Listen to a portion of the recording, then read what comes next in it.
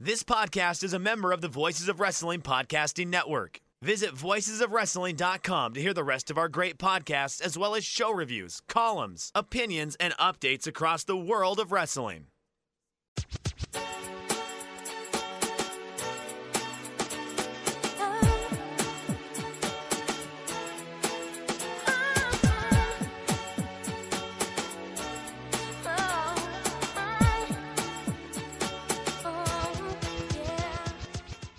This is Everything Elite, the world's best podcast devoted exclusively to all elite wrestling and the elite extended universe. I'm Aaron, joined as always by one of my good friends, Nate, aka Epitasis. What's up, Nate? Hello, Aaron. It's me. I'm Nate. I'm here on the show. Your This Is this week felt a little bassier than usual. I don't know. It wasn't maybe high energy, but I felt like it had a strong foundation. I was hearing some criticisms about last week's This Is. Were you? I was texted about it IRL. Whoa. But they did understand that you'd had a busy week with work, so they were sympathetic. But I think this week was an interesting change up on the formula. It was very, very solid. And I enjoyed it. I was listening to some hardcore today, so maybe I growled it a little.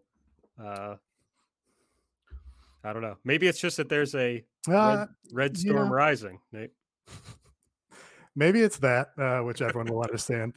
No, it wasn't growly. It was a little bassy, just a good, strong foundation.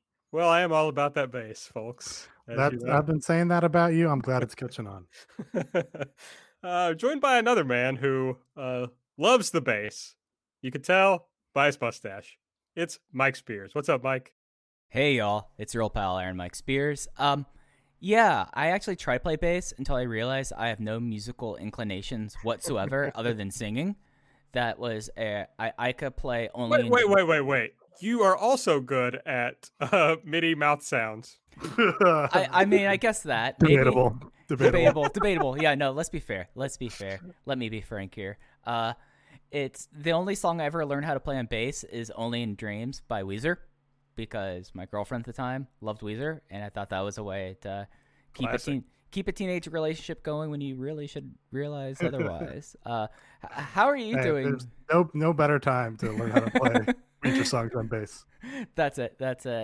Yes, I am rocking what originally I called a real fucking, and I just dropped an F-bomb in my first minute on this show today, because we're doing great. A real Holy Roman Empire House Halloran Prince Elector mustache, because I messed up my beard while shaving. Now I've realized it's more Ted Lasso.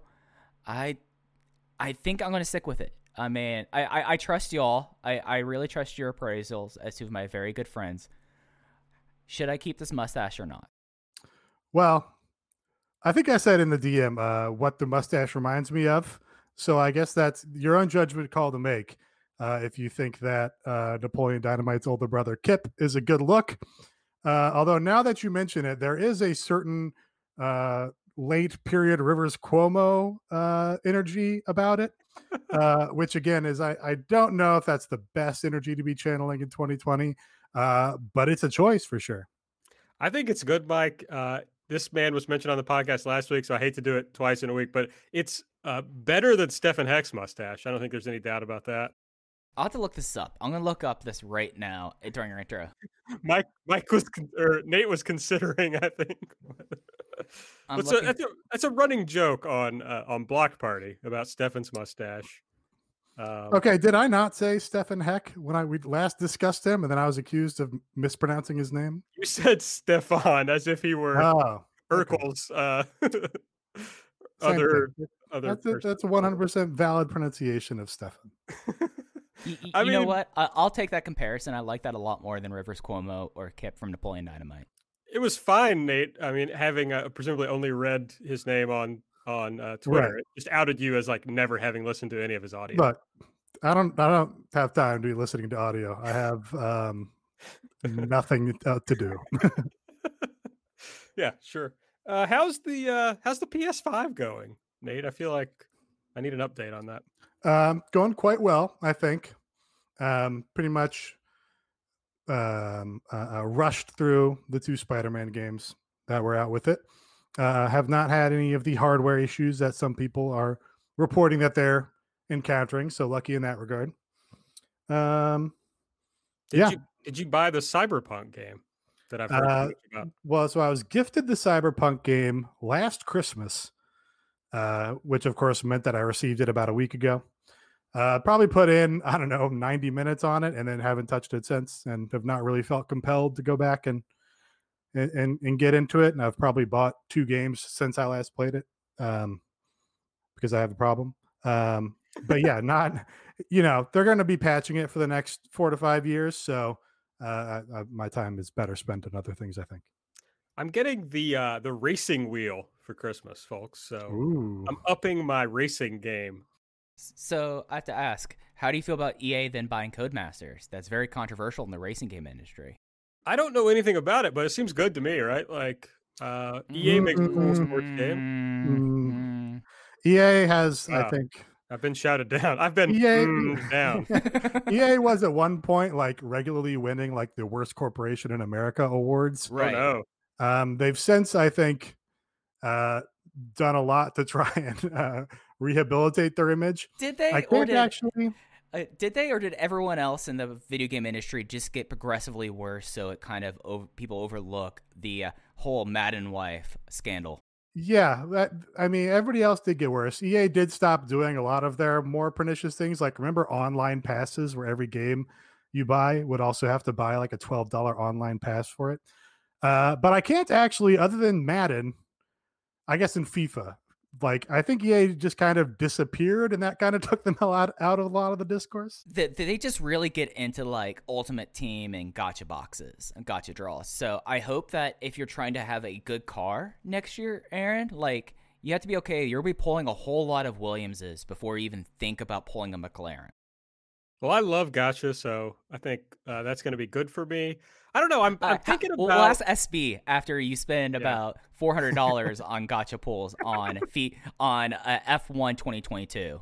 Trying to get the George Russell Mercedes. I mean, that's what I want. I want his helmet. His helmet was sick. Yeah, so I think I'm going to I think the wheel is going to push me into... Here's my understanding, is that you're driving racing video game fans kind of think the F1 games are not that good. You got to get into like the more serious racing. iRacing. Yeah, so I think I'm just going to find my way into those games probably. I'm a Forza Horizon guy as far as racing goes. Okay. Which is fun. That's a very fun, pretty game. Also has tons of gotcha elements. It actually reaches to like a saturation point where like they're doing 3 gotcha spins at once. And all of a sudden you have like 30 cars in your garage. And I go, I just, there's too much here for me to approach. I'm done with this now. Sure. I understand. I just want to feel like I'm driving something very fast on tight corners. That's pretty much it. Gran Turismo. You ever play one of those? Sure. Yeah. There's one. They're making one of those. I've never, that's like the boring where you just go in a circle, right? That's what you're into. No, I'm not into going in a circle. Oh, okay. That's what Gran Turismo is, though, right? They have lots of different tracks. Road courses, okay. Yeah. Okay. Yeah, they have lots of different courses. So I got the Gran Turismo. There's like a sport version, I think, and I got that last Christmas. But it's not that fun on the controller. So I'm hoping that when I hook up the wheel, it's going to be a little more fun. We'll see. Yeah, that's when a game and a genre is especially good, when you start having to buy additional peripherals to really enjoy it. That's how I feel about a lot of rhythm games, really, which is like I enjoy rhythm games, but just playing them on a PlayStation controller is like not very interesting. It's like this is just any other game now. But give me a fake guitar or some bullshit, and now we're talking. I have a friend who has the Oculus Rift. I think that's the name of the VR thing. And he was helping me do a house project, and he brought it over. And so the first thing I played was the Beat Saber, which I think we all talked about that at some point. I'm not sure if that was on the show, but this time he had a ping pong game. And it's like you put on the thing, it just looks like you're at a ping pong table, but then you got to like swing the little gimmick, and it's wild. It was a lot of fun. Yeah, I think VR is good, actually. Oh. Yeah, Tetris Take Effect. that. Tetris Effect, incredible game. Like, I did not think that Tetris in VR would be that tight, but Tetris Effect rules. So if you end up going the Oculus way, I think Tetris Effect now is out not just on PlayStation. They don't need a PSVR anymore. So I've enjoyed it quite a bit, but our friend Ogan, I cannot shake him telling me the best way to play VR is to use your friends and not actually buy it. Yeah, I mean, I don't think that's wrong because because VR is like a burgeoning or new medium, they are not making like particularly deep games for it. They're making games where it's like, oh, Beat Saber, you run this for 5-6 minutes and then you hand off the headset to somebody else. They have a go at it. So that's kind of symptomatic of the kinds of games they make for it. Theoretically, if the technology advances and there's a bunch of consumer buy-in, then they can make like, oh, you're going to play a 40-hour RPG entirely in VR. And then it's like, oh, you might need to have your own for that. That'd be pretty sick. I think I could enjoy that even. He tells me you can watch like Netflix. Yeah, you can. They do like big fake theater mode in it. I know like the PlayStation headset is not a particularly high resolution. So it's like the screen is actually a lower resolution than your just normal television screen is. I don't know about the resolutions for like an Oculus Rift, but if you've got, again, I don't think they do 4K in each eye. So like if you have a relatively newer TV, then you're having the illusion of watching on a big screen, but actually watching on fewer pixels. It's a pretty immersive experience, the Oculus. I've enjoyed it pretty much. So, but I probably won't buy it. I mean, come on. I bought a PS4 like 2 years ago. Yeah, no, I just have to wait for the technology to advance. So, when we're in like nursing homes, we can just like be totally vegetative in the Matrix. Haven't we been saying that about VR since it was even introduced in like the 80s? Was we have to wait for it to get more immersive? Like it's gotten a lot better. I mean, it didn't used to be a home consumer product whatsoever. It used to be like, oh, you can try this if you go to Epcot, and that's or GameWorks. What Remember? Was like the it was like Red and Black. This was like when I was in Virtual Boy. Wow, you jumped on that. I had Virtual Boy. I was thinking of Julie jokes. Somebody brought a Virtual Boy to school once when I was in like, I don't know, 7th grade or something. And I remember playing a tennis game on it. And I was like, this is the sickest shit that's ever been invented. That was Mario Tennis. They total like abject failure of a system.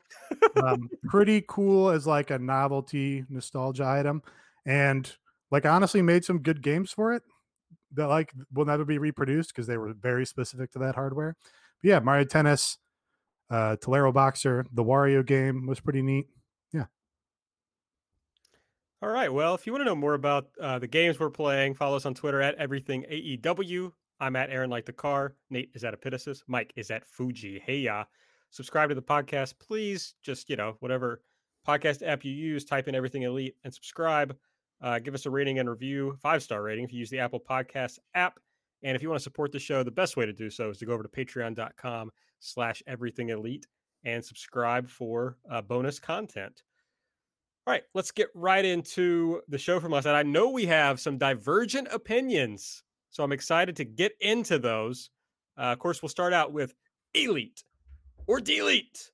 Nate, start us off. What was your Elite pick from the show? Kind of hard. I was just going down our rundown here, our recap, and really trying to pick a specific thing that stood out above the rest. I kind of enjoyed this show.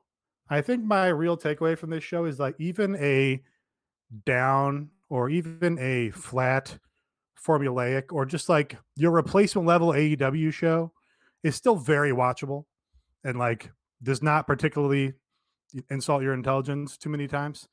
So that kind of made me just come away from this with an overall positive reaction. I guess the one thing I'll point to on the show that I was like, oh, that's really good. The Kenny Omega and Don Callis pairing is like really good, really entertaining. Don Callis, I think, is the perfect thing to augment Kenny Omega's character to make him like a genuine heel and not be the cool heel that everybody wanted him to be. It's like, oh, we want the cleaner. We want the Bullet Club guy. And Don Callis, I think, just has the perfect amount of like sleaziness and carniness to him, but also I think can kind of translate or help people that don't quite get Kenny Omega in general kind of translate his appeal to that audience. I think he kind of grounds Kenny Omega in like, we're doing a pro wrestling act here. This is a pro wrestling angle. I'm going to cut a pro wrestling promo now. And with that framing device, I'm going to hand it over to this real fucking weirdo over here, Kenny Omega, who's like, the biggest star in American wrestling. And now with that table set, I think Kenny is doing a better job of getting this heel character across. So yeah, I think that's what I want to shout out is basically this Kenny Omega Don Callis angle.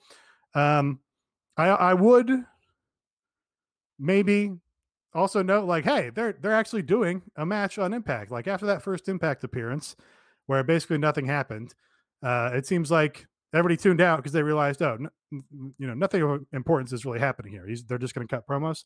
But then they went and shot like a big angle on Impact and are doing a big match. But I can't really give them credit for that because there was no mention of it on this show. Yeah, I guess this is going to be our first conflict in the show.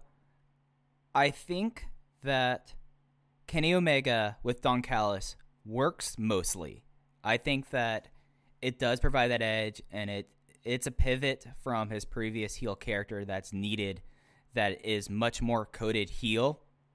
But that said, I think that they need to kind of take 25% off this act. Like, just take it down a little bit, just because I love Callis. Callis is like a sleazy pornographer look. Like, he looks like an absolute dirtbag, and that's great, and it makes sense that, like, to really code Kenny as a heel, and a contemptible heel, not a cool heel, you really need some real dirtbag with him. But during the main event, I would say that I like the idea of Don Callis interjecting occasionally on the microphone, but having Kenny with a microphone in that act just completely felt unnecessary. And I feel like if they tamped that down just a little bit, this act would come across a lot better, because it just got to a point last night in a match that I felt like was perfect in execution, did exactly what it needed to do. But the act was just a little bit like, now we've seen how far you can go with it. Let's reel it in a little bit. Yeah, you can't do that every week for sure. Didn't bother me this week, but certainly you can't have Callis and Kenny out there cutting promos during the match every week. So yeah, if that means pulling it back a little bit next time, yeah, no disagreement. I think this has all made me think back on the Omega Moxley match and the angle there. And I still am stuck with, Nate, you've had this take that you were surprised at how few ideas they had in the match. And I think you're dead on about that.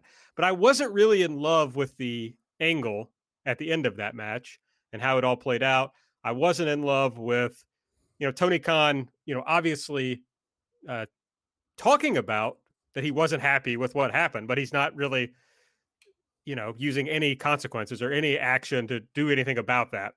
And I still am not crazy about that. But when I look back on the whole story, it's really gelled together for me in a way that has made me appreciate it more than most, maybe more than any story they've done in the company. It's like because it plays off of everything that's ever happened with Kenny Omega. It's like, okay, Kenny Omega is the biggest non-WWE wrestling star in the world in New Japan, right? He's the 7-star Kenny Omega. He has these big, epic pro wrestling matches. He comes to AEW, that kind of fades away, where he's not really doing that. So then they're like, okay, we've got to heat Kenny back up. We're making him that guy again. He's going to have this big introduction. He's going to kind of tease being the cleaner, and we're going to show that he's a serious wrestler again, right? And all the discourse was, oh, you can heat Kenny up in, 3 weeks, and he's that guy again. And then they inverted it immediately. They immediately made him not that guy. He's not going to be doing, well, I mean, he probably is going to be doing the big epic matches, but that's not the point of the character at this point, right? It's like completely against what we're supposed to expect out of Kenny Omega. And I just love it. I think this is, whatever you think about his New Japan run, this is the peak to me of Kenny Omega as a capital P, capital W pro wrestler. He's just doing pro wrestling, and it turns out he's really fucking good at it. So I'm really enjoying this character. Yeah, and I do like that there are those threads that you can trace back to what he's doing now to like every other era of his career. Obviously came up in Canada with Callis, so that connection makes perfect sense. This heel turn to the cleaner came immediately after his breakup with his tag partner Adam Page, which is the same way he turned to the cleaner last time with Kota Ibushi. Like, he's very good about those broad themes and like bringing them to a table in a way that makes it seem meaningful if you're willing to do, you know, a little bit of headcanon about it. Yeah, it's good. That's my take. Callis is good. All right, Mike, your elite pick for this week. Yeah, so looking at the run sheet, I'm going to save the one that everyone expects for the listener one, and we can react then for that. But, you know, this was a difficult episode of the show, I feel like. I feel like that this was a somewhat stronger episode than the weaker ones at the tail end of 2019. There was, even with some stuff that did not land with me, there was still a good deal of stuff that did. But my big takeaway from this show was they are really like showing Top Flight, two guys who I believe are in 21 and 19, and they're platforming them in a way, and they are giving them the opportunity. And with the exception of something that we might get into later post-match, I think they have really just shown up and have proven that they were like whatever you can consider a star of the independent scene in 2020, they were that. And I think it's been very impressive how they performed, especially like with the pressure that they now have, basically wrestling their way into a contract, and then they're put into this match that was kind of a mess, but they were the big takeaway I had from that match were that Top Flight were stars. And then now next week we have Jericho versus MJF coming out of it, and it's kind of I'm trying to think how to say it. It's kind of rewarding to like see people get these opportunities with full faith in AEW in a way that you don't necessarily see in all other promotions, but in the same way that they came off like absolute stars, and they pretty much within one night have become instant players in the tag team division that probably really needs like some young growth like this. Yeah, I don't know if this is what you were alluding to, but the post match they did a promo on Chris Jericho and MJF, and that was maybe the most important thing to me. Again, I'm the guy who like, you know, if I can find a reason not to watch the wrestling, I'll do it. But they were like good on the mic, composed, and that's like pretty difficult to do when you're that age. You know, if you're speaking on a microphone in front of your homeroom classroom, let alone, you know, on TNT in front of however many people, you know, less than 1 million, but more than 700,000. So that impressed me, you know, having a good tag match with the Young Bucks. Like, I could do that. I'm not worried about that. But them having that composure to go out there and be in that spot with Chris Jericho and then go cut a promo on Chris Jericho was pretty impressive to me. Yes, I agree. When I saw the promo, I was like, oh, these guys are like, this is for real. These guys really can be big stars pretty quickly if they want to be, because they already know how to cut a little bit of a promo. So, yep, they're impressive. Oh, it's me. It's my turn. I didn't really love this show. I agree, Nate, that it's very watchable even when it's not my favorite. I think it's just, other than last week, I think this show is just really well paced every week. They like pretty much keep it moving. So even if it's kind of got stuff that you don't necessarily want to see, they keep giving you new stuff to, well, how about this? And it never like, it's not like watching a WWE show where it's just like the production of the show is just beating you over the head constantly. It's just like an exhausting thing to watch. AEW is pretty easy on you energy wise. But that said, there wasn't a ton on this show that I loved, but the team name, the Good, the Bad, the Hungy, is up there. Something I enjoyed. The little interplay between them was a lot of fun. I worry about like what's going on with Adam Page. We were talking about this in the Discord about how he was kind of, you know, it looked like he was the next big guy right before the pandemic hit, and now he is decidedly not that. So, you know, that's a concern. But this is more fun than like the sad drunk emo cowboy that we had for a bit. So I enjoyed this. I don't not really worried about Adam Page anymore. He's gotten hot multiple times over promotions, so I feel confident that they can do it again.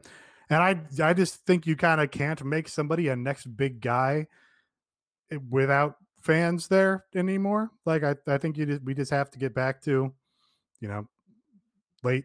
I'm not even gonna put time on it. Whenever there's full crowds in arenas again, that's when you can actually make somebody, like permanently make somebody over, like really get somebody over. Before that, you're just kind of guessing. It's what's working on the television, I feel like. So yeah, I'm not worried about Page. Yeah, good team name. Funny. John Silver is genuinely funny. I think though about waiting for crowds though, Nate. I don't. We've seen what they've tried to do, wait for crowds before, and it's killed things dead. Like you can point to the Young Bucks versus FTR thing that felt like that they were stalling for a little bit, and it just kind of ended up spinning wheels. The whole Elite versus Inner Circle thing kind of petered out towards the end before having an explosive final match. So you kind of have to just commit to it. And we've seen other promotions who've tried to either like dumb things down for COVID crowds or just not take chances. And then we've also seen promotions that are just like, we're going to go forward with our promotion given this kind of thing. I mean, we saw that last week with AAA pretty much doing the exact same thing. I don't think there's an argument really to be made that you should stall whatever you should with Hangman Page. I just don't think they have anything for Hangman Page right now, and that's why the whole Dark Order thing is happening right now. Well, the story to get Hangman Page over on the top level is him and Omega. And I think them going to that match once and doing it on the first match on the show and not giving away the big blowaway match that they'll do at some point is exactly what they should be doing at that point. Every story cannot be a lot of this time on the podcast. Your guys' criticisms are, oh, after he does that, what's next for him? It's like, you can't always have stories that are constantly elevating everybody and pushing them to that next level. Like that, the growth is impossible. It's just not it's impossible to do in real life because of like the conservation of energy or whatever. But you have to grow it every day.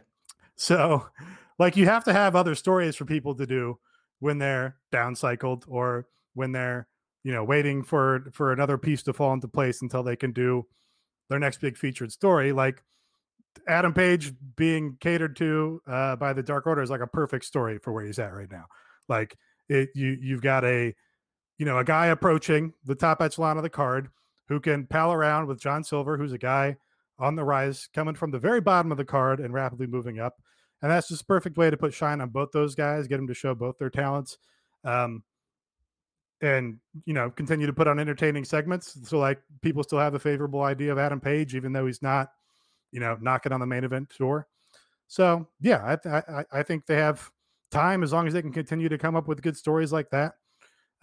Better than, trying to make Drew McIntyre in a fanless WrestleMania or trying to make Evil at all. Like you have to wait for the circumstances to be right. You can't force the circumstances to be what you want them to be. Listener Max the Fuse pick, Pac in every conceivable way, he says. I'm sure. Yeah, buddy. Mike agrees. Yeah, buddy. They brought back Pac and they had him do something. That was novel. Yeah, Pac might be the smartest person on the roster. Wait, but did the balance of power shift again? I'm confused about that part. No, that was last week. Last week the balance of power shifted. Well, Pac wasn't there last week. Yeah. It happens. That's tough. Well, I did like that they at least paid off Eddie Kingston saying Pac is not going to be here, and then he was. Immediately. So I like that. When a heel says something's not going to happen and it does happen, that makes me happy. I didn't expect it to pay off that quickly, though. I was like, oh, that's cute. He'll like come back next week or whatever. But no, there he was. Yeah, and the main event angle, setting up the title match against Phoenix, him being the smartest person saying, yeah, I can't make power, but I did tell Tony Khan, hey, Phoenix never was beaten by Kenny Omega, and I'll deal with you later. First, my buddy has the first claim. He is the smartest person on the show, it feels like. It's good. We didn't really talk about the main event angle, and I guess we will maybe later, but it was good. That's all. We'll talk about it later. Let's talk about what was bad. Now, honestly, I didn't love the show, but when I started going through here trying to pick out like the really bad things, there weren't very many really bad things. It was just kind of a their show, which, as I saw some people discussing today, it's like, well, that's fine because they can't all be big, huge shows. You need somewhere to pop from. So it's okay for a weekly show to sometimes just not be 100% great. So, Nate, what was something that you didn't really like from the show? So something I've brought up is I don't have a term for it really. I think maybe Meltzer might call it like quality control, where you have somebody who's booking the whole show, so they know that if something is happening in segment A, then you can't also do that same thing in segment C. And I think the Young Bucks acknowledged this in an interview that it's like, oh, we haven't, booked whole promotion before. So, we're working out these working relationships with the other vice presidents and, trying to put together a show. And sometimes there are hiccups. We're like, oh, yeah, we did the same finish in the first match that we did in the third match. And I kind of felt like that happened a little bit in this show. We had the boombox finish with the Acclaimed was basically the same thing as the baseball bat finish with Jericho. And you also had the same finish with Matt Hardy taking the pin in their match and then MJF taking the pin in the Inner Circle match. I guess you can differentiate those because Hager willingly gave it up to him or whatever. But just kind of you just kind of get a little bit of deja vu, and that kind of makes everything feel a little bit less important. Angle inflation, going to do an angle and an attack after every segment. Just kind of nice maybe to have a Pat show or a show that's just there to be like, oh yeah, we can pretend this is a real sporting event from time to time too. Yeah, and that's what I talked about last week, was that they've been really reliant on these kind of finishes as of late. And you look at the show and you take the no DQ match out of the equation because there is no way to cheat in a no DQ match, I guess, unless you say there's still rope breaks, but then that match is dumb. But 3 out of the 5 matches had some sort of shenanigans afoot with the finish. And this could have been, as you said, Nate, a real kind of palate cleanser episode where it's just like reestablishing norms. And the only norm you reestablished are, boy, you could just tell someone, hey, I want to win the match, not you, and people will let you do that. You could just say, my pen, please, and that could happen. Or you could use weapons and get away with it because it makes the referees look like they're not paying attention. So I think you're absolutely right about it. And I think that's something that kind of contributed to the overall malaise that I think comes out of the show when over half of your matches have some sort of shenanigans in the finish. Yeah, everybody knows I agree. I mean, they do some angles on the show where the explicit thing they say is that Tony Khan is watching the show. And then they do other things where it's like, well, fuck, Tony, like, watch the show, buddy, and do something, where we have to believe that nobody saw what happened, essentially. And I know some people come back to that and they say, well, the idea is the ref's decision is final. And that's fine. But there's no reason if whoever, I'm trying to think of somebody who won on a fuck finish this week. Inner Circle. Okay, so Inner Circle wins. So next week, why can't they book something where they have to like do something worse? They have to wrestle somebody else, and there's going to be this thing that's going to stop you from doing something shitty. Just that kind of continuity. Now, it wouldn't be as big a deal, and I wouldn't complain about this if it was like once every few months, like something like this happened. But we're talking about 3 times on this one show. Yeah. Like they held off so long to have the first outright disqualification in this promotion. And that made it into a big thing, the fact that Pac was willing to give up one fall in the Iron Man match against Omega so that he could do that. But there's like no reason why, when we know that, like AB, as you said, Tony Khan's watching the show and that the referees are characters in this promotion, that couldn't be like, hey, Tony Khan talked to Bryce Remsburg and he said, watch out for this happened. This happened in the finish here. I want you to keep an eye on it. And that roots it more in realism, and it's not outside the realm of possibility. It doesn't break the framework of wrestling. All right, Mike, what's your pick, bud? What are we deleting? Yeah, a lot of choices here. I don't think the Acclaimed act works as a main roster thing. I love them on Dark. They're one of my more enjoying things about. I think as a tag team, Anthony Bones and Max Caster are great together, and and like having a heel team like that up and coming is really important. But it does feel like that there's a significant difference to how the act comes off on Dynamite versus how it comes off on Dark. And I think that the whole intro, the whole rapping segment, and the whole thing of Kazarian just all together just kind of just does not feel like I don't want to say it does not feel like a main roster act, because it is a main roster act, but it just does not feel like it comes across well. I'll put it that way. And it's one of those things that now their first match on Dynamite, you had a rap battle between Max Caster and Frankie Kazarian, and it's just like, okay. Whereas on Dark, it was like, oh, you're coming out making fun of these scrubs that then you promptly beat in 3 minutes.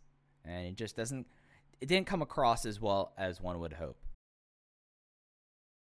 Yeah, it's good actually. I think this is also kind of dependent. Here's the thing. If this was in a full arena with fans, like how there used to be fans, all those punchlines would have gotten huge pops. Like, he had 2 to 3 pretty good punchlines in that promo that he cut. And then Kazarian had 2 pretty good punchlines going back at him. All of those would have been hugely over with the crowd. I know the content of them is maybe not ideal. I know, you're making, I don't know, you're verging on problematic subject matter, I suppose. One of the biggest pops that I remember in this company was when Dustin Rhodes forcibly kissed the uncrowned Miss America, Catalina Hager.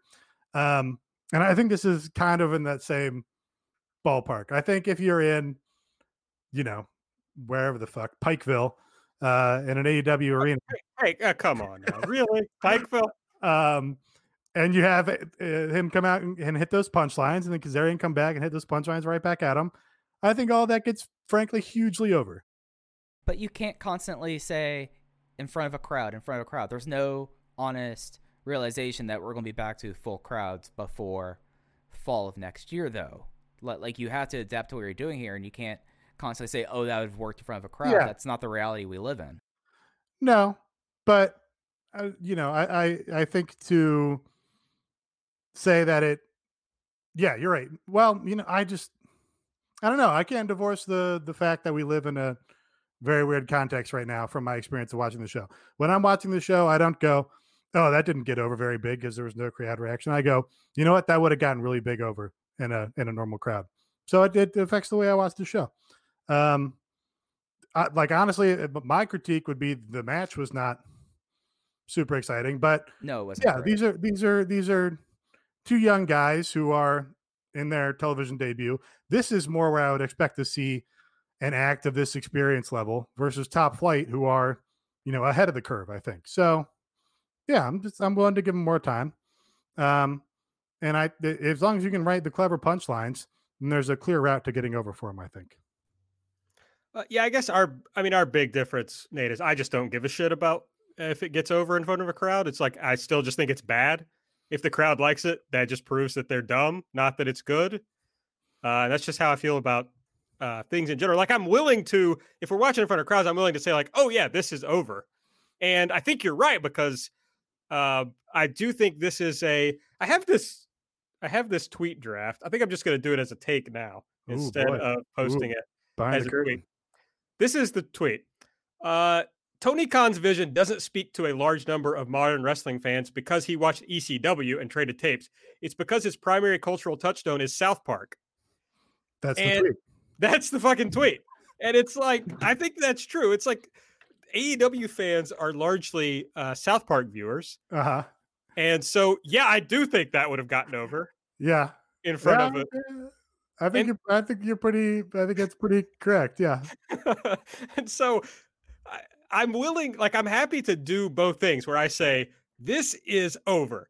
People love this shit. And then also say, I think this sucks. I don't mind having holding those two views at the same time. I thought this was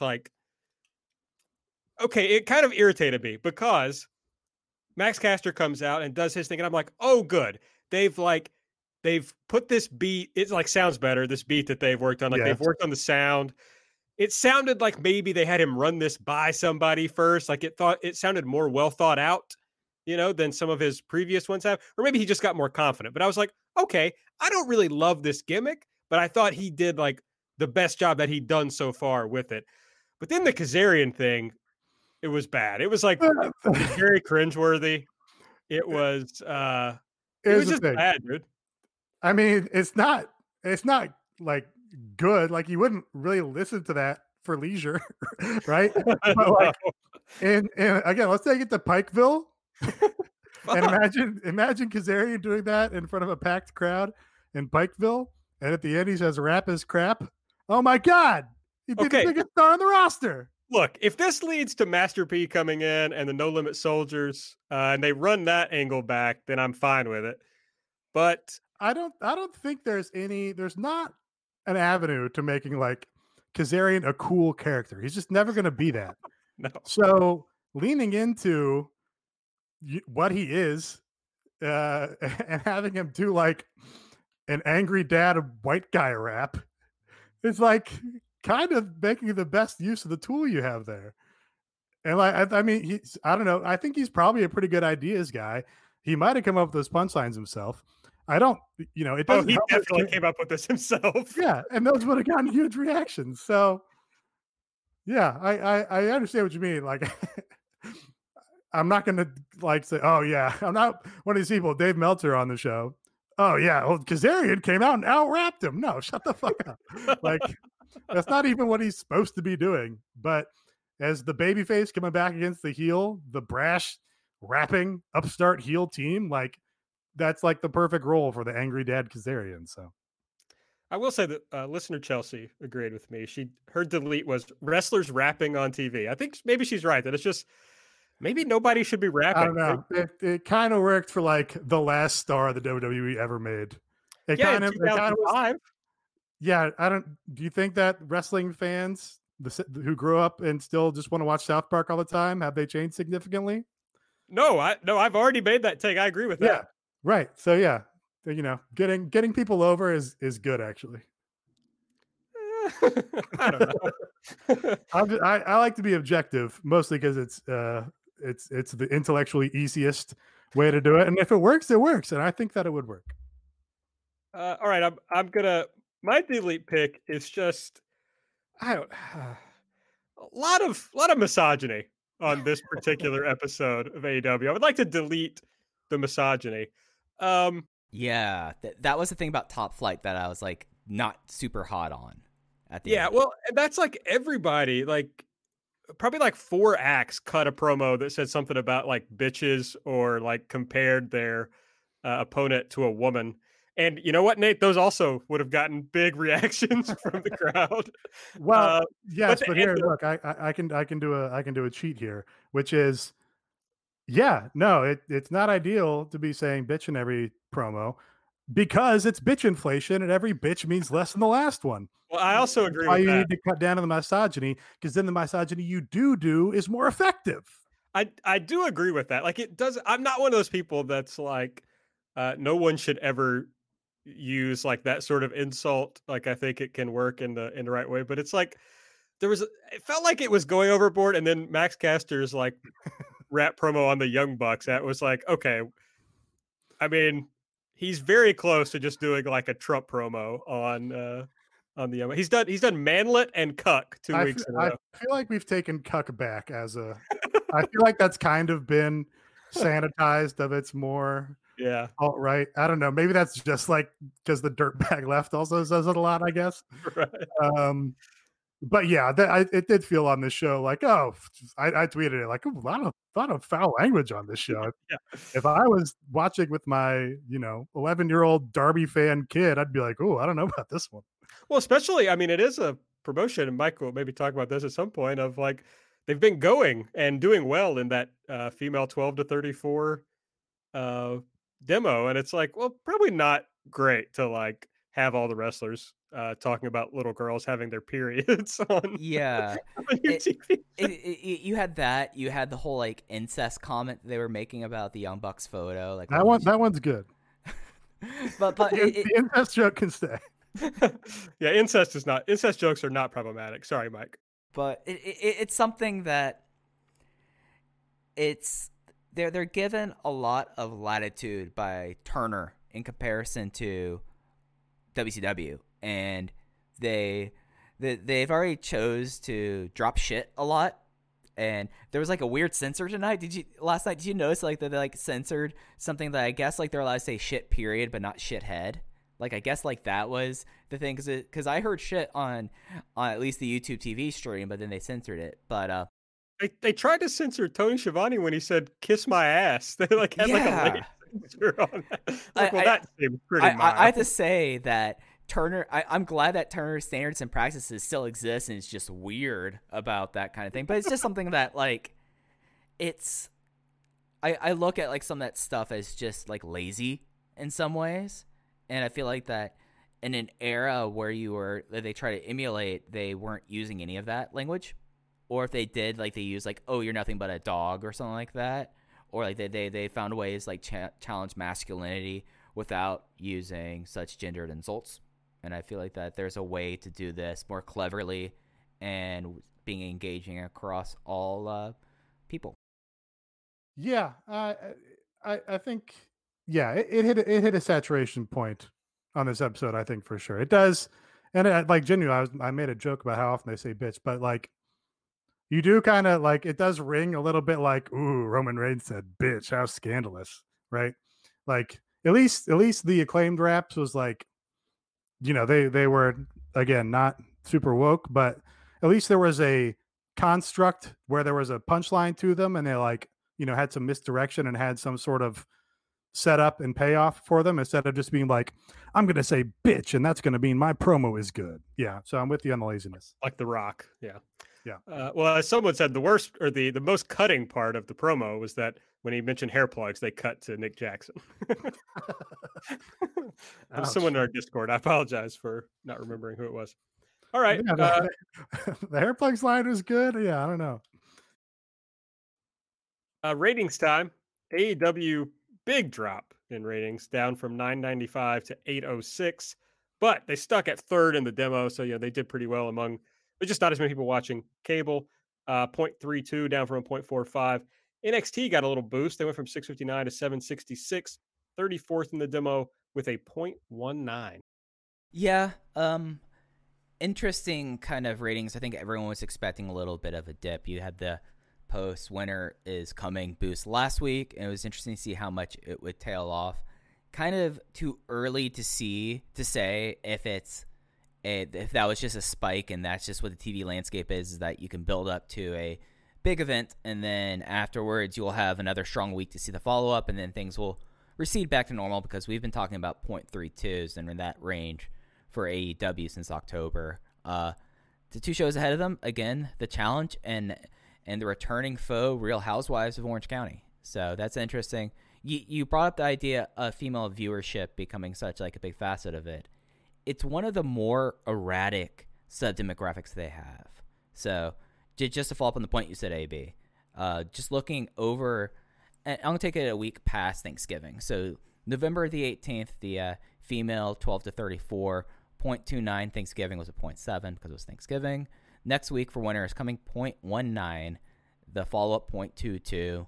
And then last night 0.12. So that's really fluctuating. It's not necessarily a stable number, whereas you could say like men 18 to 49 is pretty stable, and it's just kind of interesting to see like this was they were not hurt really as much in the demo and against the rest of the night on TV, but it is something that you look towards younger demographics, and it was a pretty stiff drop, and it'll be interesting to see next week with the NBA how that kind of plays out. But I'm kind of like Joe Lanza. I feel like the big tell really is going to be the December 30th episode to see how things really are, and especially since that's going to be built up as a big event, to see this thesis of big TV events being the big draw at this point is how they should go forward.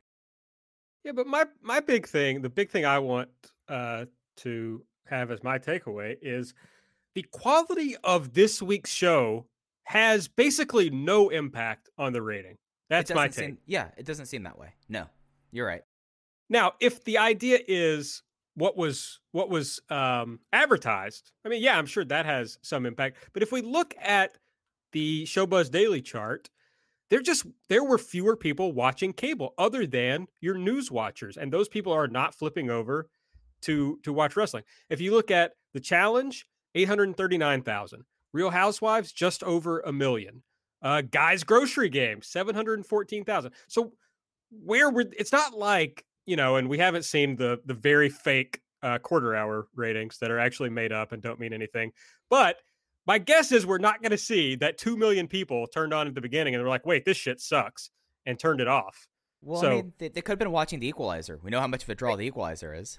They certainly could have been. And I do think there is like a small group of people who will flip over to AEW or to NXT or to AEW, depending on what's going on. Right. But not enough to make up for the 190,000 people that they lost. Just fewer people were sitting around watching TV last night. Who knows why? Yeah. I mean, there's a lot of ways to draw from this. I think that environmentally, you do look at the rest of the TV landscape, and outside of your news watchers, there was a significant drop. And, I thought that the Challenge would be this much more stronger of a program to run up against it, but it doesn't seem to be that case. So maybe it's something that environmentally more people are turning off the TV, but maybe it is that as the Challenge goes on, more people tune off from the Challenge, and then more of the AEW viewers stick around. I mean, I don't have anything to support this, but I think it's probably hard to get somebody to watch the same fucking show every week. Like, there's just too much going on. But I don't know. I can't prove it. I'm going to push back on that for a second, because do it. Look at the people who watch, it's syndicated, so it's harder to derive a fuller rating. The people who watch Jeopardy and Wheel of Fortune 5 times a week. But we're talking about years and years of building up that regular audience, right? I mean, it's like your people who watch WWE because they've been doing it for 20 years. Yeah, but it's something that you do have the people that do watch the same thing. I mean, I know personally, I have family members that will just keep the TV on to TBS all day. Very funny, because they want to, and they'll watch the same episode of Friends nonstop because that's what they do with their time, and that's what they have on the background. So I don't think it's that hard to have consistent weekly viewers. I think there might be something more environmentally going on, and then also, I mean, there was a gosh darn snowstorm. So I think you're both kind of right. People will watch their habitual TV shows that they're comfortable with. They'll watch The Office 600 times over and over again on Netflix.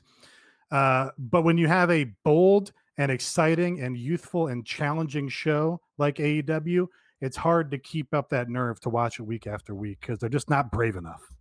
I think that's it. Also, I'm guessing most people that aren't, just incorrigible wrestling watchers like us, you just don't feel the need to watch every single fucking show. It's I'll check back in a month and see what's going on.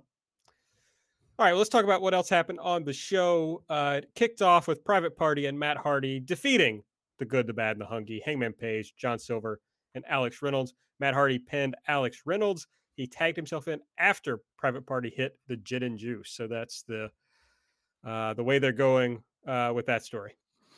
Yeah, I mean, that makes sense for the character that Matt Hardy's doing, where he's, wanting all the praise for himself and wanting all the attention and all the respect for his storied career and stuff. I get that.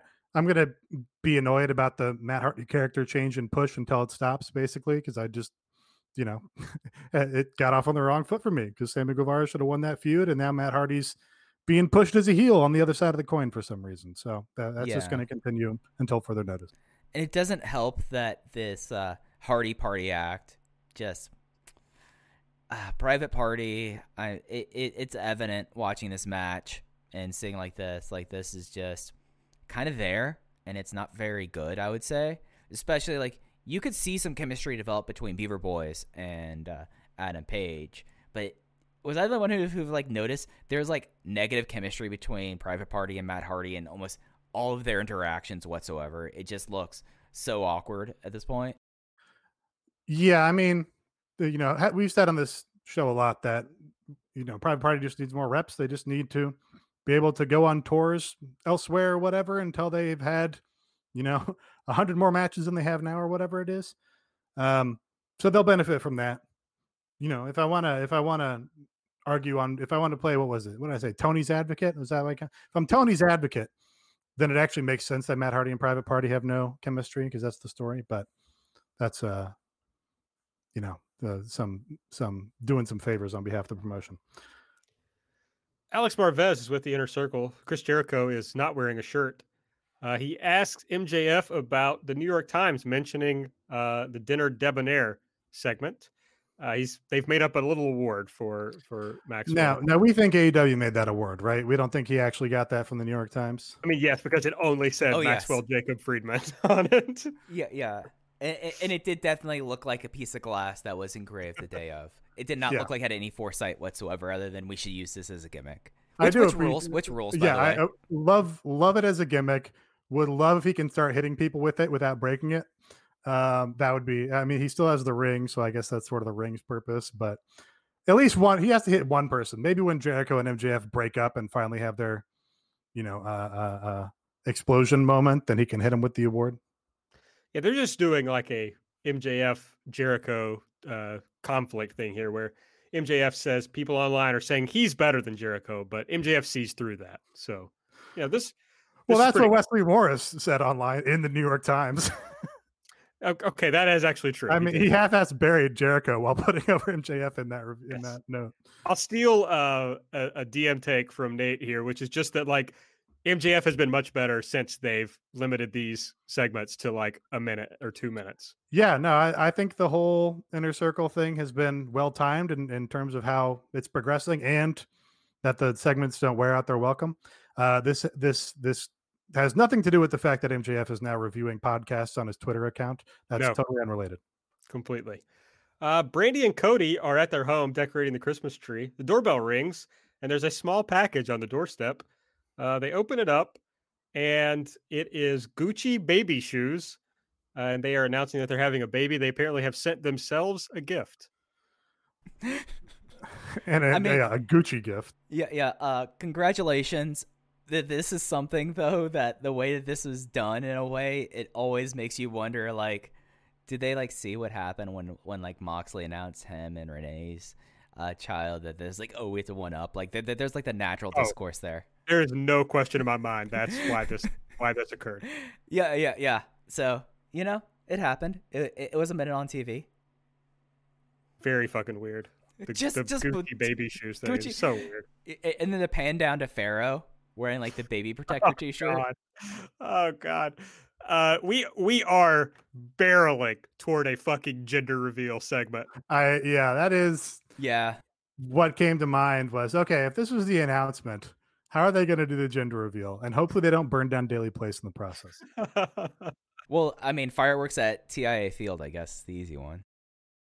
Keiko and friends out in whatever color of outfits. That'll be so cool. I also wanted to shout out, since you're talking about the Gucci shoes, Cody's shoes, but I'm not confident in my pronunciation because it's from the French. I feel like Americans have pretty much just said Louboutins. Like, I think that's how we say it as Americans. I don't think that's correct. I think it's Louboutin. Like Louboutin.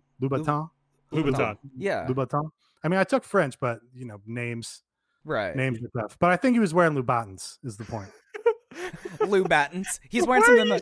I've never heard anybody say that. Yeah. We're both Southern here, and we haven't heard someone say, "Did you see them in those Louboutins?" No. I say Gangrel, and I I mean, it's Louboutin. Louboutin. I mean, which is how you pronounce it. Louboutin. I think that's the correct pronunciation. I feel like Americans don't actually say that. No, I'm pretty certain that every person I've heard talk about those shoes, they say Louboutin. Well, they don't say it quite so right. Just a little Louboutin. Well, I have great pronunciation, so I mean. Louboutins. He's wearing Louboutins. Hey, Aaron, did you see he's wearing them Louboutins over there? That's what they say in Pikeville, Nate. If you're going to keep making the Pikeville. There's no A in it. The reason I went to Pikeville was you quote tweeted that Kaz and Okada fun fact, and you were like, Kaz kicking his ass from Pikeville to Sumo Hall or whatever, and then Pikeville got stuck Sambo in Hall, I think, wasn't it? Might have been. Yes, that was wild to me to realize that Okada wrestled in Pikeville, Kentucky. Very funny. Hopefully doing the giant Baba chops again. I tried to tell that story to my Japanese teacher. I thought you were going to say wife. No, she couldn't give a shit less. Well, I mean, the point of it is going to be that your Japanese teacher didn't either. So no, but she pretends like she does, right? So you are paying her. That's true.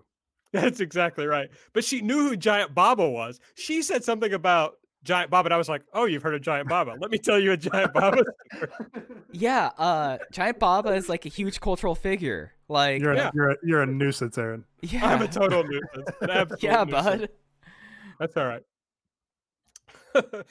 Speaking of nuisances, Cody defeated Angelico next on this show. What do we call him? I've called it a springboard cutter, but that's really not. It's the Cody cutter. It's the Cody cutter. It's the Cody cutter. Yeah.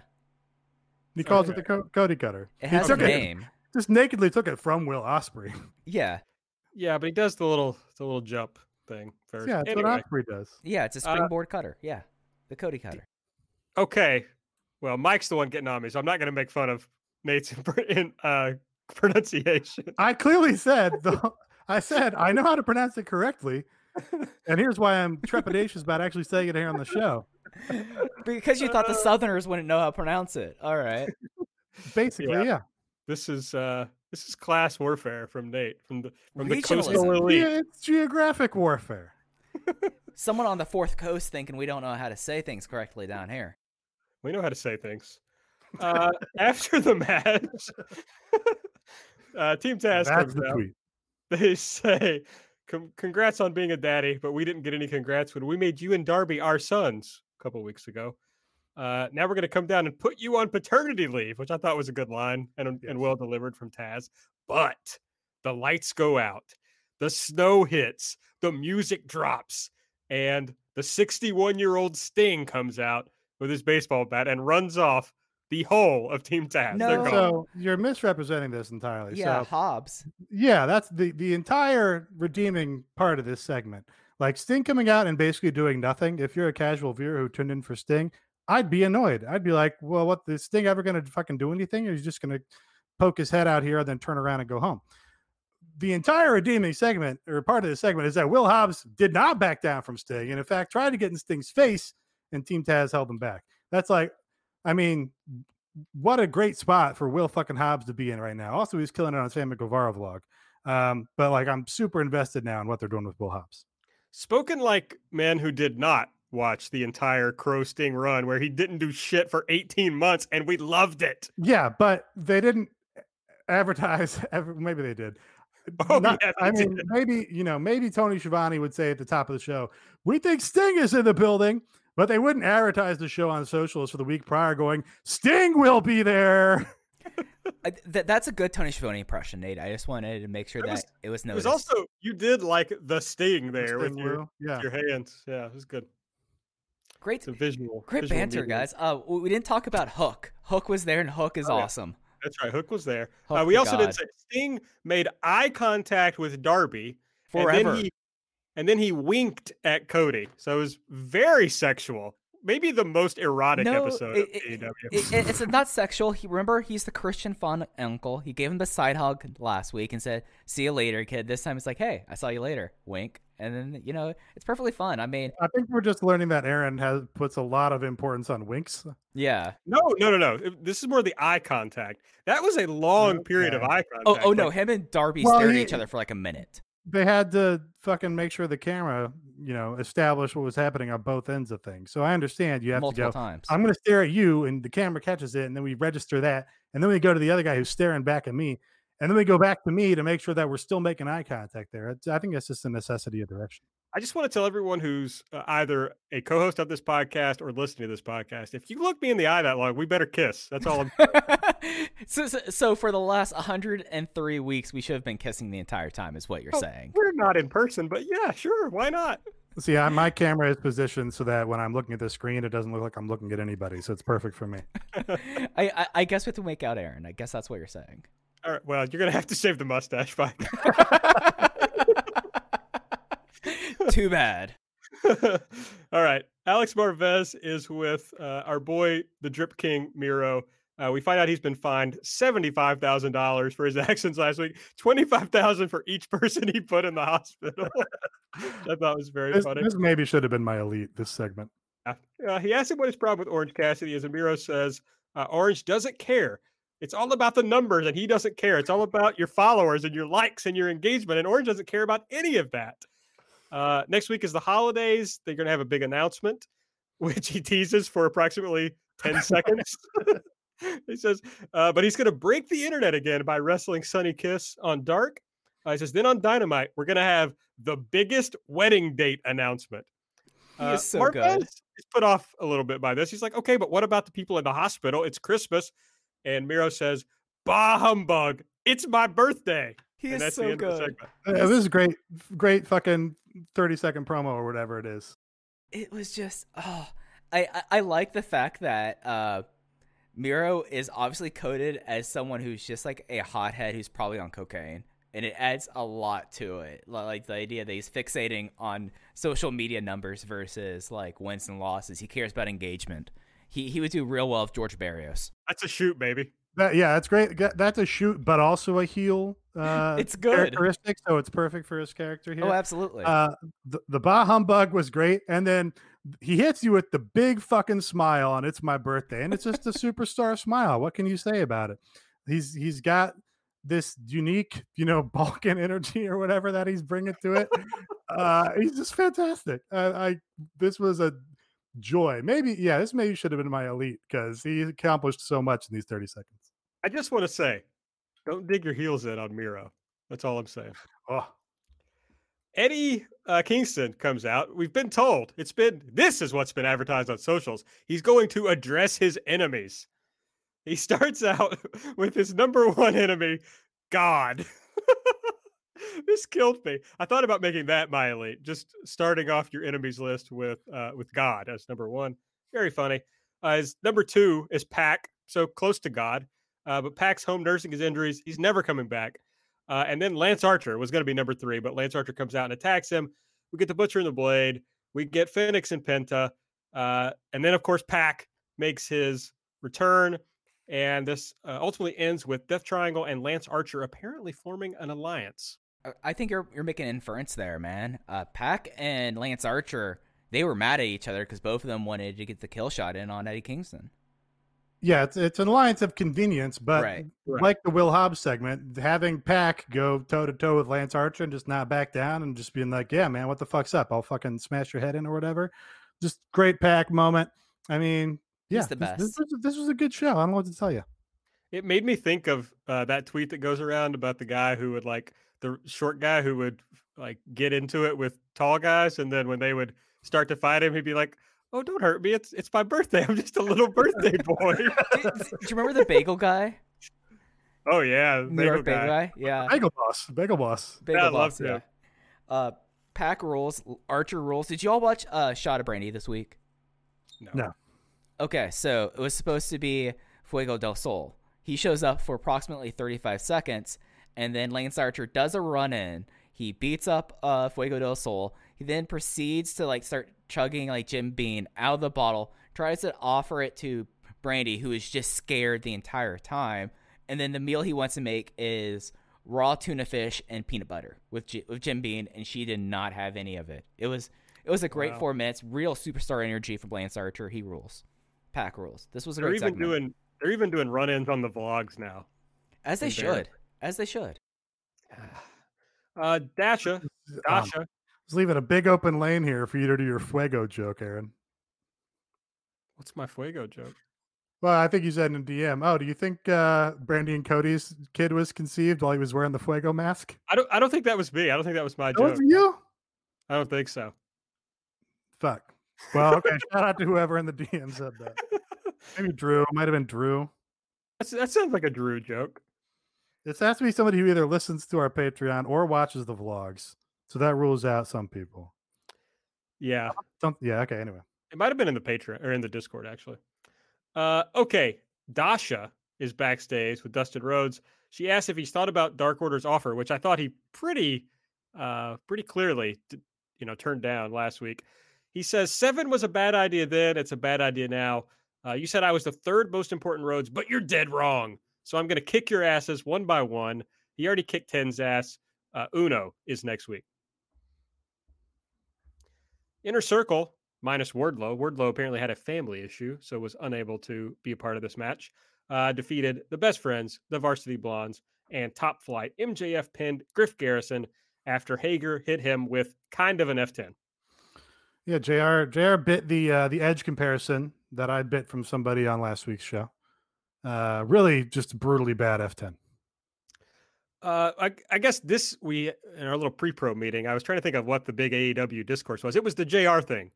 He said, his podcast. Yeah. Everybody does the same spot where, they're doing a big dive, and then Brandon Cutler got mad, and it was a political hit. Obviously, Brandon Cutler got then deleted from this match. I mean, here's the thing. Brandon Cutler, a bigger cause of AEW's success. I feel comfortable saying that, given AEW was born out of BTE, will be in this promotion long after Jim Ross is gone. Feel pretty confident about saying that. And dead. Fucking stay out of Brandon Cutler's way, JR.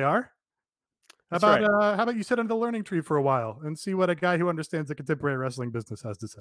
I want Brandon Cutler to tweet, "Wolves don't concern themselves with the opinions of sheep."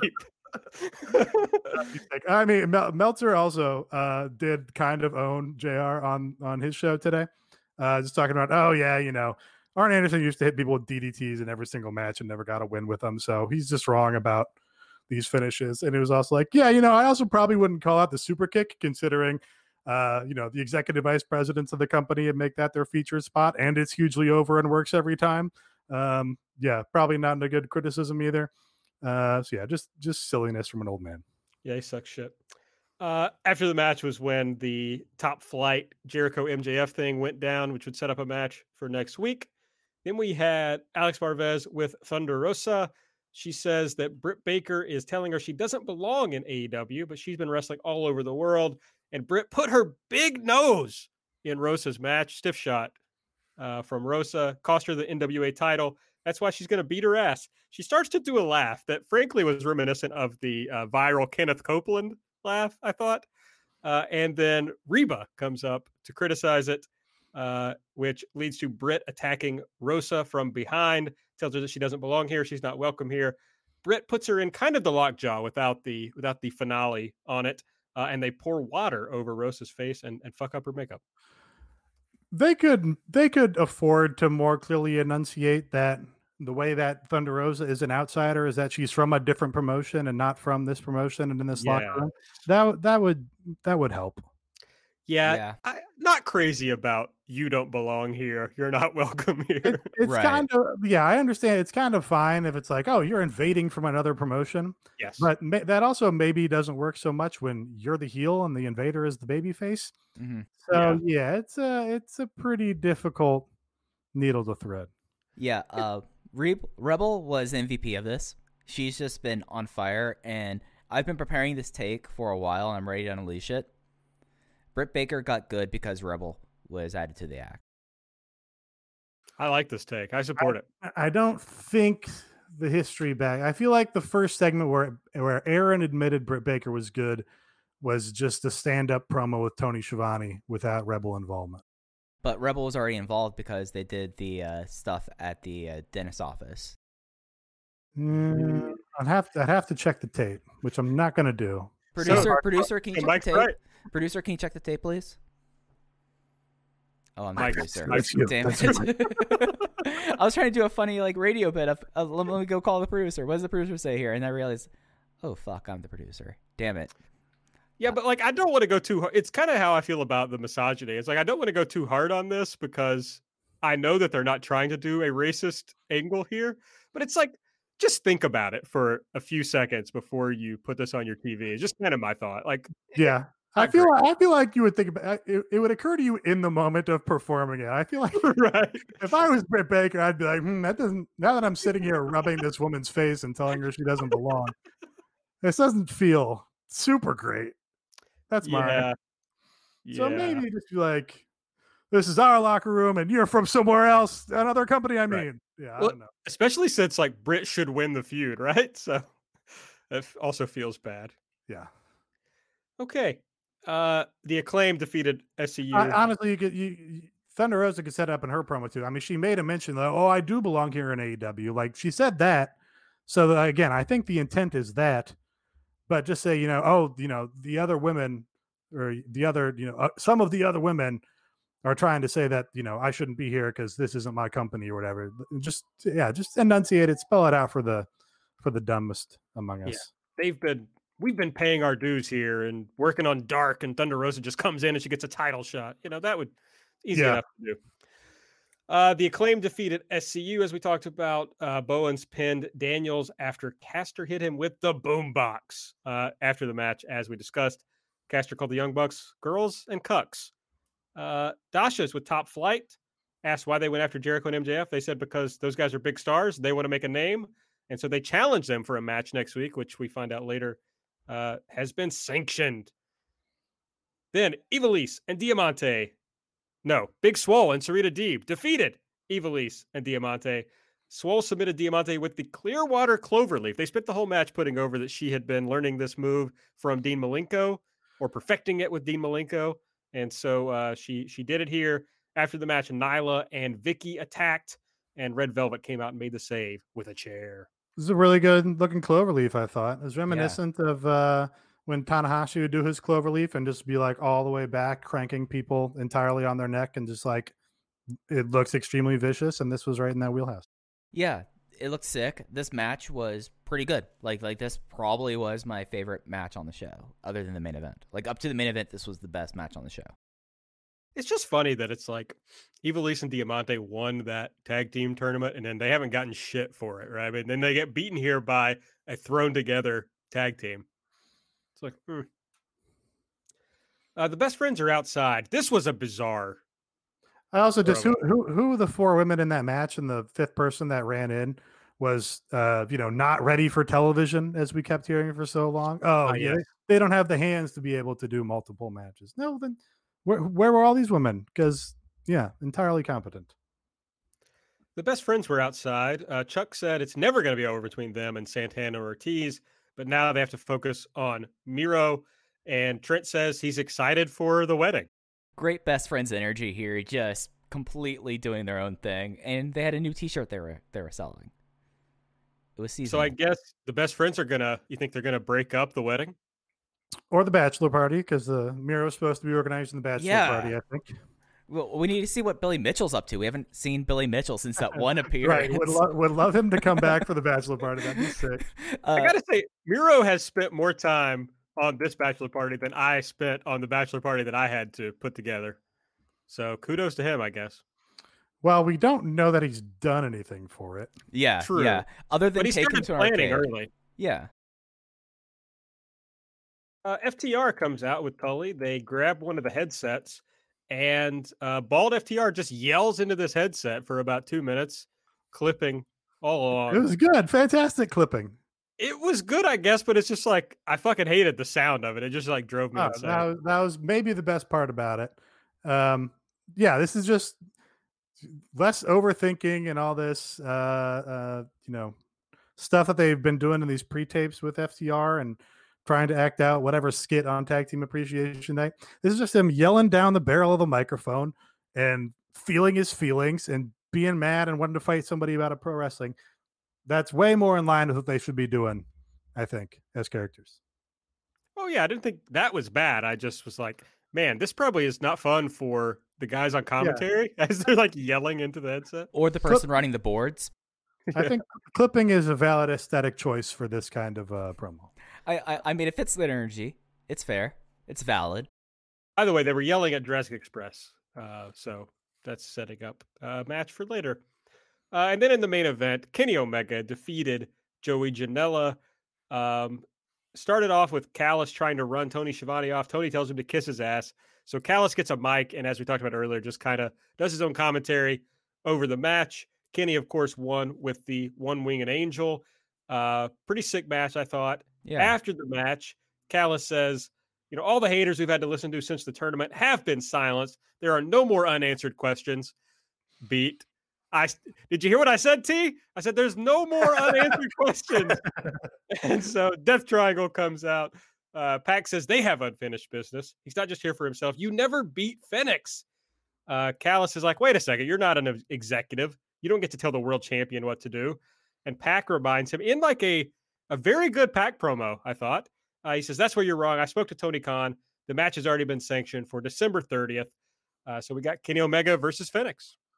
I mean, I think the angle after the fact is like purely functional, I feel like, but because it makes perfect logical sense and sets up a really good match, like you can't find a thing to complain about it.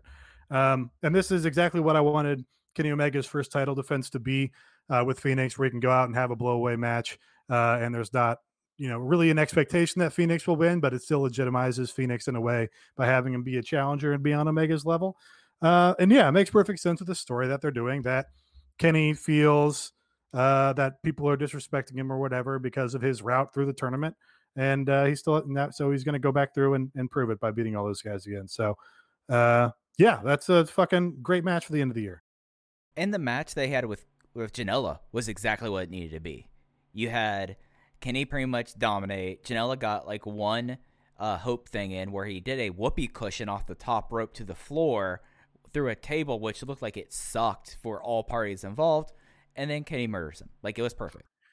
Yeah, Kenny's been having a rough go of it. Yeah. between that bump he took in the Laredo Kid match. But yeah, I mean, really, really a great use, like getting the most out of Joey Janela here, who they don't seem to want to really push, but you can still make a valid main event on your big television program. You'd be like, oh, it's Joey Janela in a hardcore match. That's meaningful. Yeah. So yeah, very, very well put together, closing stretch. Yeah. For as uneven as the show was, I feel like you would have to say the last 20 minutes with the whole Kenny Omega thing and then going into the title match. And even like the entrance is a home run now. Like, it's so good how they've now made this like so clearly, like it is like such like an egotistical, just jackass thing to do. And then the match is great. And then the concluding angle was great. Like, for as shaky as the show was at points, it ended very strong in my opinion. Yeah, I think I did think about changing my delete. The entrance is good, except Justin Roberts and the North Carolina thing. I don't think we've talked about it on the main show. I think you guys talked about it on the Patreon. But he just doesn't hit the North Carolina right at all. So nobody gets the joke. People here from Chicago that I know watched Michael Jordan play with the Bulls and watched all those games don't get the joke because Justin Roberts, who is from Chicago, does not deliver it correctly. Like, Actually, I think they don't get the joke because Michael Jordan just really wasn't that big of a star. Like, if you're gonna make the reference, make the reference. Don't not do the reference. Don't mess up the reference for no reason. Don't I did just see something. I just saw this is unrelated. There's a history of like K-pop stars wearing, basically Bulls jerseys. In music videos and shit. And there's also an anime that for their big basketball anime, they just straight up bit the Bulls jersey and they use that for everything. And there was I just saw some other thing about. Anyway, he's a big star. Yes, I was referring to the very dumb people who claim people don't realize that people will say like, Michael Jordan really was, nowadays people really don't know who Michael Jordan is. Not interested in giving those people any oxygen. I understand missing the reference because it's not delivered correctly. The emphasis is on the wrong syllable throughout that. Yeah. I mean, the emphasis on multiple wrong syllables, I think even. No, wow. You're absolutely right. Yeah. And Aaron, I think maybe you should do the ring announcing now that you've got the bass in the voice and the growl. Yeah. I think maybe you should. Okay, I've always had bass in the voice. Now I'm not gonna stand for that. What, are you gonna call me a cuck next, Nate? Well, I did want to talk to you off the air about your T levels because they're a little concerning to me. But that's fair. Yeah, no. You have to give us a dry run right now, AB. Just pretend that Polaris is playing right now and Michael Jordan's hitting the court. And where do you play at? I will not do anything that highlights the despicable North Carolina basketball team. So you're not committing to a bit. You're not playing in our space. It's also they reference North Carolina at the end of his introduction when it's supposed to be the first line. It's just totally backwards. The guard from North Carolina. Like, yeah. If somebody hands me the mic, I'm saying I'm doing Petey Pablo. Okay, North Carolina. Okay, it's and at guard. Fuck, I fucked it up. And from North. Okay, see, Mike said guard first. From North Carolina. That's what you do. At guard, 6'6", Michael Jordan is the call. And Justin Roberts goes, that is in the Wrestling Observer Hall of Fame. He's won the title. He's got this other title. He's from North Carolina. Yeah, he sounds more like he's doing like a boxing introduction. Yeah. I hate it. It drives me bad. insane. Well, Anyway, that was 10 minutes on that. I love this angle. I mean, yes, it is just functional, but it's like perfect. It's exactly what they should have done. So I don't need them to do anything more or bigger than this. It's perfect. But I mean, presumably he'll like fuck Fennec somehow, right? Like it's not. They're not just going to have a blowaway match that ends in a clean finish. I mean, they could. I think Kenny is. Supposed to be presented as a legitimate wrestler and competitor, and they don't seem to think Phoenix is on that level, so they could just have him beat him. That's interesting. We do kind of wonder: is there going to be some involvement of the Good Brothers here or elsewhere? Which would, Phoenix has his backup. Maybe Kenny needs to have. Still have a numbers advantage in some way. So they could go either way with it, I guess. I don't know. If you're doing that as a big blowaway match on your big New Year's show, maybe you don't want to do another fuck finish. I was going to say for a second, I don't know if this matters or not. I was going to say, you can do a big show. Your main event could be Death Triangle versus Kenny Omega and the Good Brothers, but they're doing Kenny Omega and the Good Brothers on Impact, right? So yeah. I don't know. Maybe that takes the wind out of those sails a little bit. I kind of feel like that match is going to happen, and then it's going to go largely unnoticed because it was on Impact, and then people will still get super hyped to see the exact three same guys team on AEW.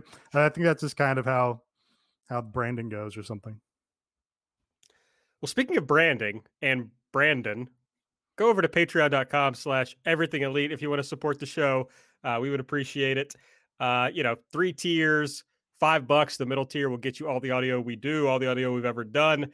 This week, our main weekly bonus podcast was Mike Spears featuring our friend of the show, Brandon Howard Thurston from WrestleNomic.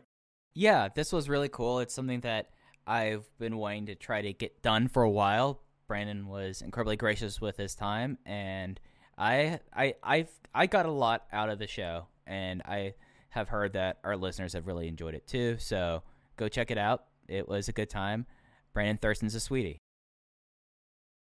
We also do a weekly show called Light where we preview Dynamite, review Dark, and Nate gives us all the sweet vlog content. We have a Discord that you can join if you sign up for the $5, $8 tiers, I believe.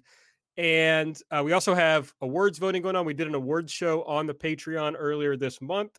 The voting goes through the 23rd, so there's still basically a little less than a week left to get your votes in, and then we'll do something talking about. Actually, I think we're gonna do that on the main show, right? We're gonna give the winners on this show, but go sign up and vote. We would appreciate it. Head over to patreon.com/everythingelite. All right, next week on Dynamite, the Dynamite Holiday Bash, it will begin at 10 p.m. or immediately following Celtics Bucks. No indication whether there's also an Inside the NBA right after that show. I'm not sure. I think they have a post-game show that's Inside the NBA that they'll be doing in a little bit. So if that's true, then, this show's not going to start until 11 or later. But here's what we have for the show. Tag title match, Young Bucks versus The Acclaimed. Top Flight versus Jericho and MJF. Hikaru Shida will be in action. Evil Uno versus Dustin Rhodes. 5'10" and Colt Cabana versus Jurassic Express, and Pac versus The Butcher. Fun show. I'm looking forward to see how Top Flight is against MJF and Jericho there. All right. Well, I think that's everything for the show for this week. Anything else you guys want to hit on before we get out of here? I'm good. Yeah, we got to. If you're going to ask this, I guess we should come up with something. I mean, It makes for kind of a wet fart of an ending to the show here. Yeah. I mean, we had a lot of banter up top. Maybe we should start moving our banter towards the end. Nate, Nate, your favorite album of 2020? What was your favorite album? I mean, there's only the one album, the album, right? Sure, that's true. I listened to it again. I hadn't listened to it since it came out in full. What are you doing? I popped it back in today. Lost. You're lost. I popped it back in. I mean, I loaded it up on Spotify, of course. That is. Oh wow. So yeah, Blackpink album up there. Cyber just put out their greatest hits. I haven't listened to that yet. Check that out because they are breaking up after they play the Budokan here. BTS album I liked more than I expected. I was never a big BTS guy, but that's got a couple jams right up top. New Avalanche's album is a little long in the tooth, and like leans heavily on like some breakup motif or whatever. So it's not quite the poppy sound collage you're used to from them, but quite a listen. Kylie Minogue album from this year, pretty strong. It's all, very heavily disco influenced. Get some Marauder vibes in there. Some Italo disco. Some Italo disco vibes for sure. Big fan of that. I listened. There was a new Tycho album that came out this year. That was like one of the first ones that actually had vocals on it. That was pretty solid. He finished his. He had like a 3-album arc, a trilogy that he finished up, and he launched new stuff and really cool. If you like ambient stuff, that was really solid. And then Yukika's only album, Soul Lady, was solid. But as Nate probably put really well, like the idea about city pop is that it's very ephemeral. It's not supposed to like exist forever. And now Yukika, at least as that character, I guess, she's kind of posting through it, but it seems like she's done. Those are probably like the things I really listen to. I have listened to a lot of the Silver Jews album. Oh no, the guy from the Silver Jews, David Berman. He released an album last year that I only really deeply got into this year, Purple Mountains. That is really haunting and very depressing. It's a real 2020s album that was put out in 2019. So those were kind of the 3 things I really listened to this year.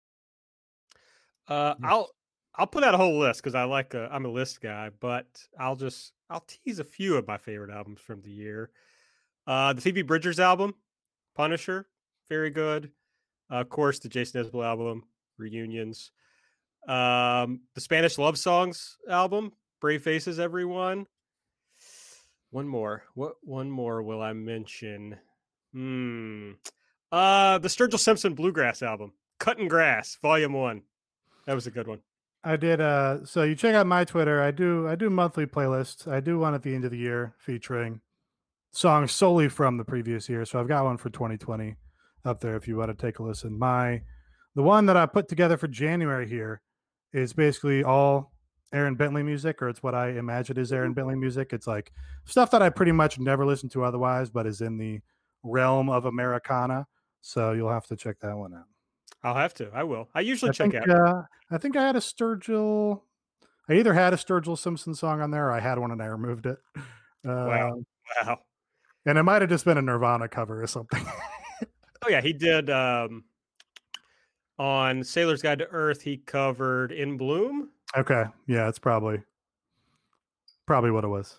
I didn't really care for that album when that came out. It was different from his like earlier, like more country stuff. Mm-hmm. And so we went to see him in concert. And on that tour, he was playing like a mostly normal set and then playing that whole album front to back at the end of the show. So I watched the whole set until he started playing the new album. And then I was like, let's just wait for the Nirvana cover. And once he plays that, let's get out of here. Right. Very good. Yeah. So, all right. Well, I will listen to that, Nate. Nate one year listened to my songs of the year, and I think hated himself for it. Yeah, I really made an effort there, but I'm not a tenacious person. Yeah, I love to quit. So yeah. Well, I'm putting out a 2020 playlist this year, Nate, with a lot more variety than my usual year-end playlist. So all right, I hope you'll give it a try. Yeah, and, we'll see what happens. It's going to have at least one Blackpink song will make it, no doubt about it. I think the one I keep going back to is the ballad "You Never Know." That's just Really? yeah, That's interesting. yeah. That's not gonna make it. It's got that really weird like record stop in the middle of it. Oh, yeah. I don't know what they were thinking on that. Anyway, There's gonna be an Everglow song on there too, in case you're wondering. ooh, did they do the Lottie Dottie one? Not They- Lottie Dottie, Lottie Dottie, Lottie Dottie, they like to party. No, they did Lottie Da for sure. Lottie Da. Yeah. Yeah, that'll probably be on there. Nice. There's It's a also jam. there's an "Oh My Girl" song on there right now. We'll see if it sticks, if it makes it. But There was Twice had I think put out an album this year, but their EPs from earlier in the year were also better, I think, than the full length album. all right, well, Yeah, that's kind of the typical K-pop output. Is they do like, oh yeah, we're going to do 2 EPs and then a repackage with all new songs in addition in this year, and then we're going to do the same thing next year. Whereas Blackpink's like, yeah, we'll put out 8 songs every 3 years. and a Netflix doc though, so you got to Yeah. check that out. All right, well, that's, I don't know, 9 minutes on our favorite music from 2020. So I hope that's a good way for everyone that we ended this podcast. So for Mike, for Nate, I'm Aaron. We'll see you next week.